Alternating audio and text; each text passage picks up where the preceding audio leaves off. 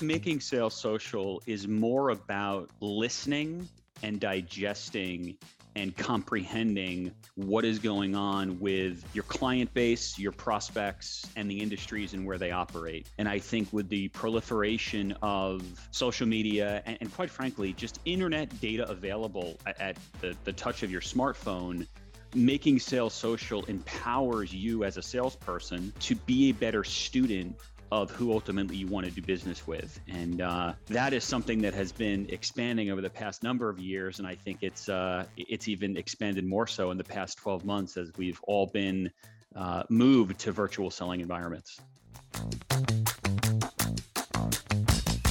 Welcome to the Making Sales Social podcast, featuring the top voices in sales and marketing. Join hosts Bryn Tillman and Bill McCormick as they discuss the best tips and strategies they are teaching their clients so you can leverage them for your own virtual and social selling.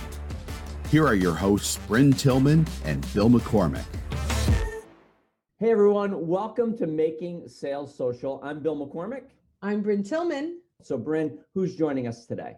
We have someone directly from LinkedIn Sales Solutions, Jesse Rothstein, who apparently has been following our content for a long time and has recently published a book called Carry That Quota, woohoo, which we're really excited about, to really help salespeople even more than he is by offering Sales Navigator as a product. Jesse, welcome to the show. Thanks, Bryn. Thanks, Bill. Thanks for having me. Oh, we're thrilled to have you. And I have to say, it's such an honor to have a global account manager at LinkedIn follow our content and love our tips and even ask for some thoughts around how to promote your book. So we're thrilled to have you here. Thanks. Yeah, no, glad to be here. And like I said, been following your content and ideas for years, and very much a fan of what you put out there, as ultimately I think we're aligned that, you know, helping salespeople getting better at the craft is something that, you know, we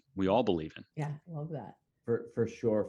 So Jesse, we start every episode by asking every guest the same question. So Jesse, tell us, what does making sales social mean to you? Yeah, to me, making sales social is more about listening and digesting and comprehending what is going on with your client base, your prospects, and the industries and where they operate. And I think with the proliferation of social media and quite frankly, just internet data available at the touch of your smartphone, making sales social empowers you as a salesperson to be a better student of who ultimately you want to do business with. And that is something that has been expanding over the past number of years. And I think it's even expanded more so in the past 12 months as we've all been moved to virtual selling environments.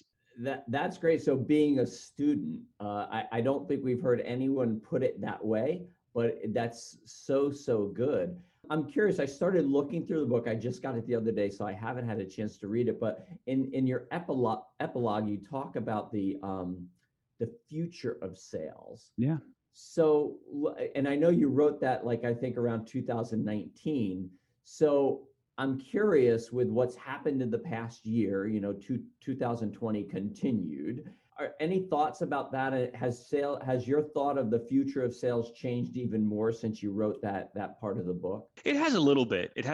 I think the trends that we're seeing in our personal lives very much are following our business to business lives. And I think the pandemic has exacerbated the concept that in our consumer lives, I mean, if you look at some of the data, regardless of the source, the online purchasing habits for everything we buy now, just went through the roof when the pandemic took hold of the world. And for many folks who never thought about, buying groceries online or buying, pharmacy oriented things online, they figured out how to do that very, very quickly, about a year ago, and that hasn't necessarily changed. And then in the B2B context, I think it's the same thing. I think, buyers were incredibly empowered prior to the pandemic, and we saw those shifts of them researching salespeople, researching companies, their products, their services. And I think that's been, exacerbated as a result of the pandemic. So, the trends I think are accelerating, not to be doom and gloom, but I fully believe that the B2B sales profession is shrinking. And while I don't think that means the extinction of B2B salespeople, I think it does mean a thinning out of folks who have the ability to not only find problems but solve problems for their clients. The days of just exchanging information and transactional, pricing and deal making, I don't think those days will ever go away, but I think you'll see more and more people buying commodity oriented things online because that's what they're now used to buying for their own personal needs. I love that. And so I do agree, commodity product, it's harder and harder to get in front of the right people and to get that conversation for sure.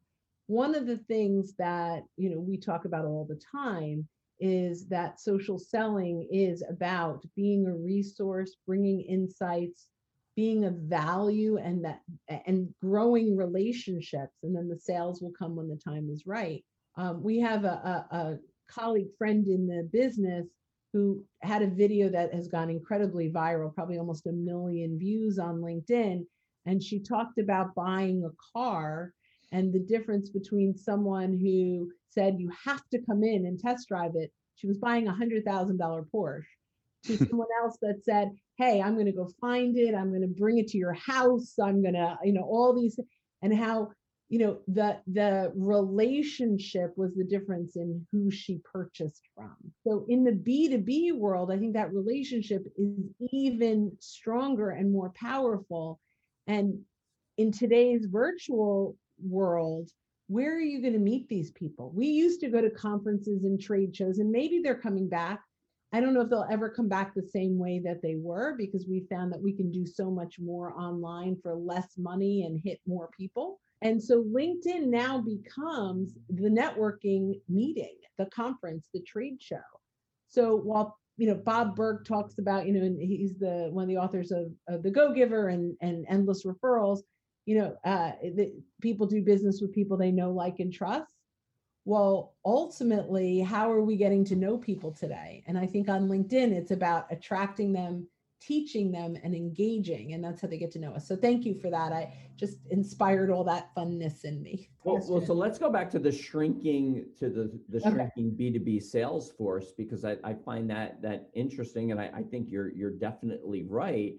So now if I'm a salesman, then I'm a salesperson, I'm listening to this.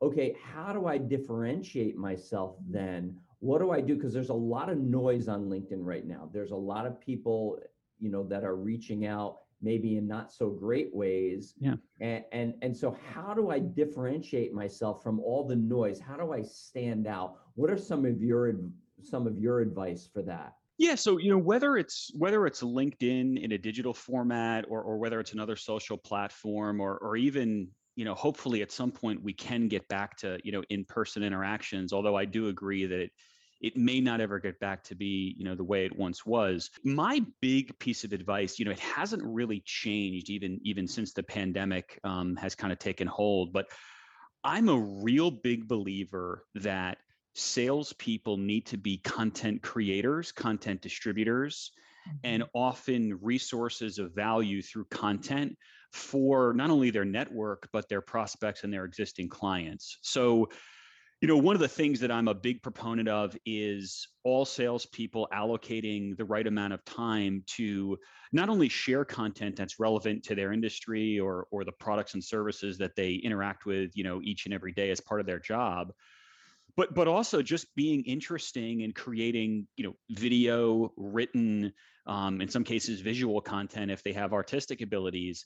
But the idea of being interesting in business and in life, that hasn't changed because we're now all in front of screens.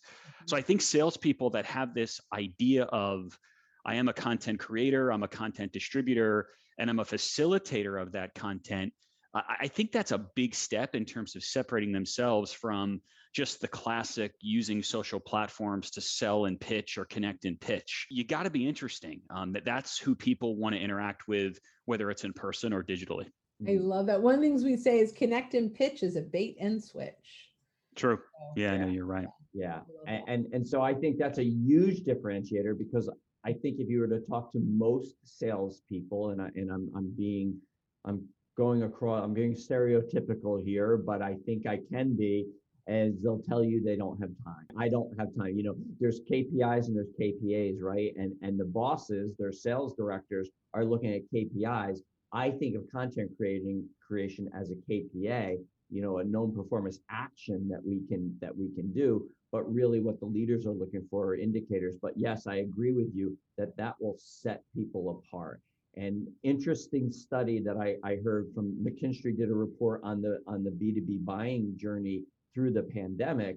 And what they found is that 77% of buyers say they prefer a first meeting with a sales rep to be, are you ready? Via video. And they even said over a phone call, they would rather it be via video. And so that's an area that's not going to change. That's not going to go away. So I just want to, just because we use lots of acronyms. So KPAs are key performance activities. This is for the listeners, right? For Yep. everyone out there. These are the things that you do that drive KPIs, key performance indicators. Most salespeople, most sales leaders are only interested in the indicators, the data, Right. where the activities are what drive the data. So Right. content, for example, in creating content is an activity, and we can't get to our goals without that activity. But a lot of sales leaders miss how important that activity is. And the last thing I'll say, and then you go to your next question, which I'm excited about, is I love what you said, Jesse, around that they've got to create their own content. That content is what shows, it gives your buyers almost a little test drive of the value you can bring for them. Right. So that, so what you're saying, I just want to kind of just reiterate for everyone, this is foundational. When Bill asked what gets you to stand out, original thought leadership and content is why would someone want to talk to you? You have to earn the right, and you Right. do that through thought leadership. So I just wanted to say that. And Jesse, I think that was brilliant. Bill, back to you. Great, thanks. So we're talking about video, and so you mentioned it when you talked about content. I'm curious how you're leveraging video in the sales process, in the relationship building process now, as a sales rep. Yeah, so I think a couple different ways. First and foremost, when you think about top of funnel pure prospecting, the ability to leverage. I mean, there's so many great video tools out there. You got Vidyard, you've got OneMob, even within your smartphone. You have the ability, to take a video of yourself, and you can put it on Twitter, you could put it on LinkedIn, or to a certain extent on linkedin.com, with your first degree connections. You can communicate with video voicemail or video messaging, which is powerful. So the top of funnel activity stuff is what you would kind of think. I mean, it's customized, it's personal, it's reaching out using those tools or multiple tools as part of your outbound touches. When you think about getting deeper into the cycle, or getting into the cycle with an existing client, or maybe a current deal that you're working and you're piloting something, or you got a contract that you're working to renew and grow. One of them that my team and I at LinkedIn have been leveraging, which has been not only fun, but also engaging with the client, is very similar to this interaction on Zoom, where we're kind of all, it's like a TV show / podcast / radio interview. We're doing the same thing. We're leveraging tools like Zoom. We're leveraging another one called StreamYard, which is another video recording concept, which does very similar functionality. But the idea of engaging with clients and interviewing them, not necessarily about the product and service that they're buying from you and how's it going and giving it plugs, but more about putting them in the spotlight and asking them to share their content and what's top of mind for them, and then using that as a mechanism to not only educate other folks at the company, but using it on social platforms to educate the universe as to what it is your client is doing and maybe how they can help from their perspective. So those are two examples. And again, I think that they work well, but they work well when they're personal, and they work well when they're organized and there's a delivery and a message that's relevant. If you're just using it as an automated robotic mechanism to spray and pray, just like emailing or voicemails, it's not going to get you too far.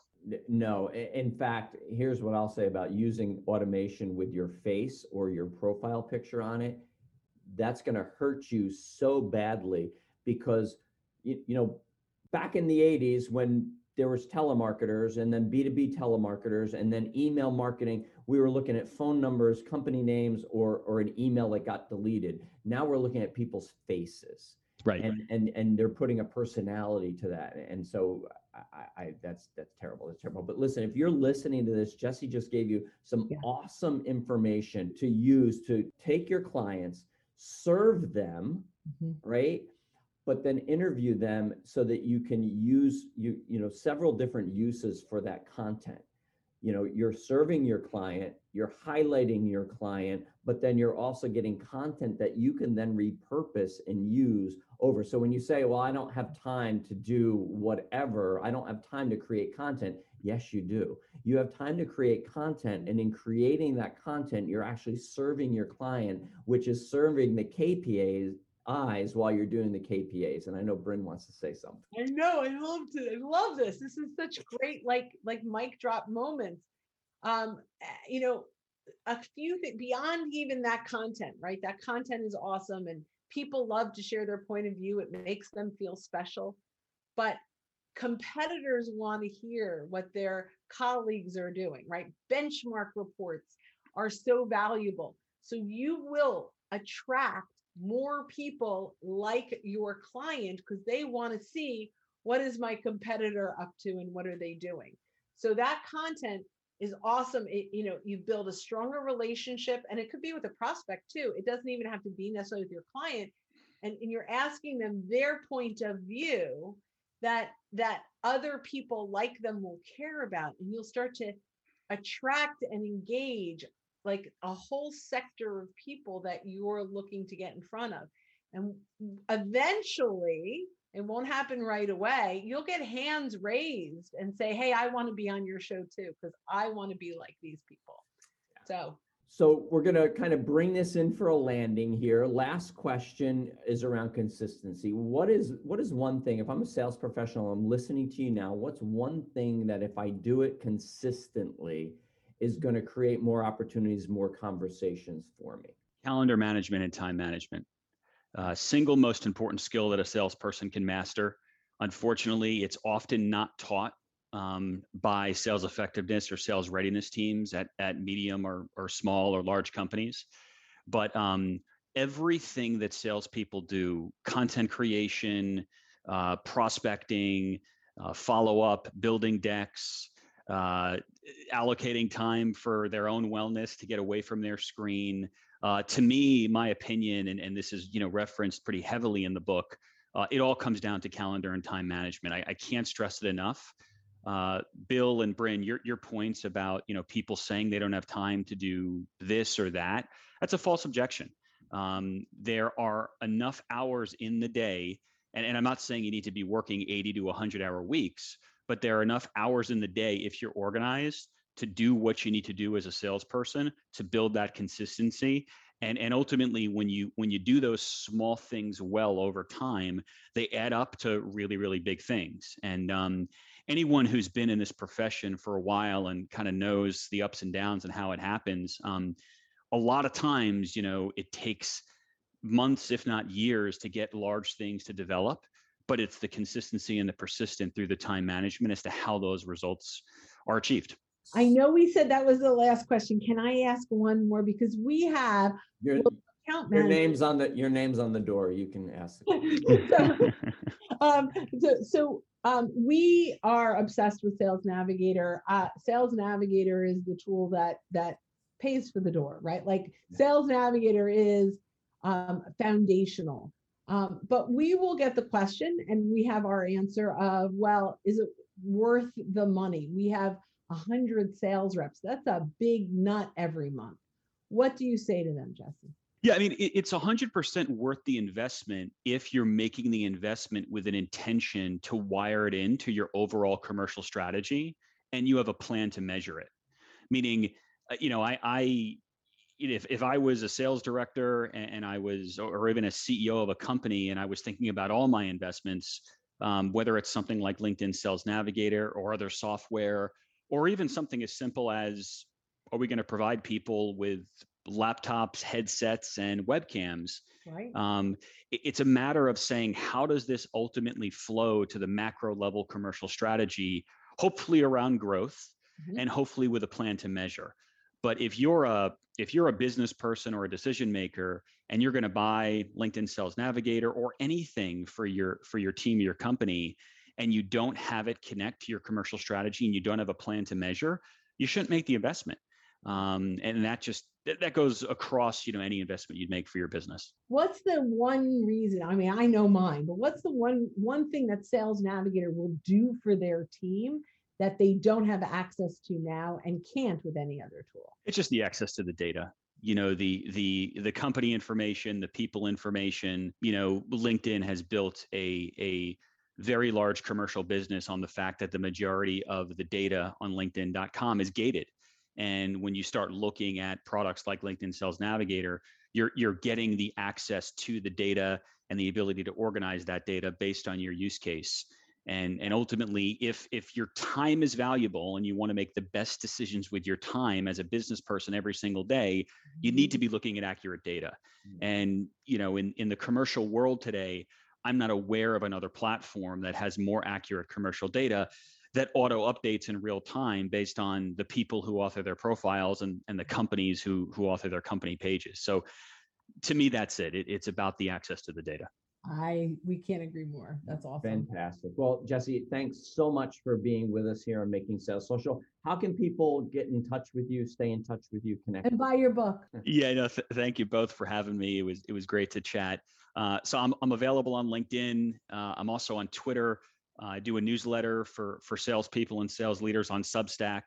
And the book is available. Carry That Quota on Amazon, Audible, and all other global outlets where books are sold. Whether you're a listener or a reader, you can access it pretty easily as long as you have an internet connection, and a hard copy or soft copy. They're all there. Fantastic. So listen, go visit Amazon, Audible, all those places. Check the book out. Go on to LinkedIn, look up Jesse Rothstein, follow him, connect with him. If you connect with him, let him know that you heard him on Making Sales Social. So thanks everyone for joining us for Making Sales Social. Thanks again, Jesse. Bye everyone. Have a great day. Thanks for listening, and join us again for more special guest instructors bringing you marketing, sales training, and social selling strategies that will set you apart. Don't forget to subscribe to get the latest episodes from the Making Sales Social podcast. Leave a review down below. Tell us what you think, what you learned, and what you want to hear from us next. You can also listen to us on Apple Podcasts, Spotify, Stitcher, and Google Play. Visit our website, socialsaleslink.com, for more information.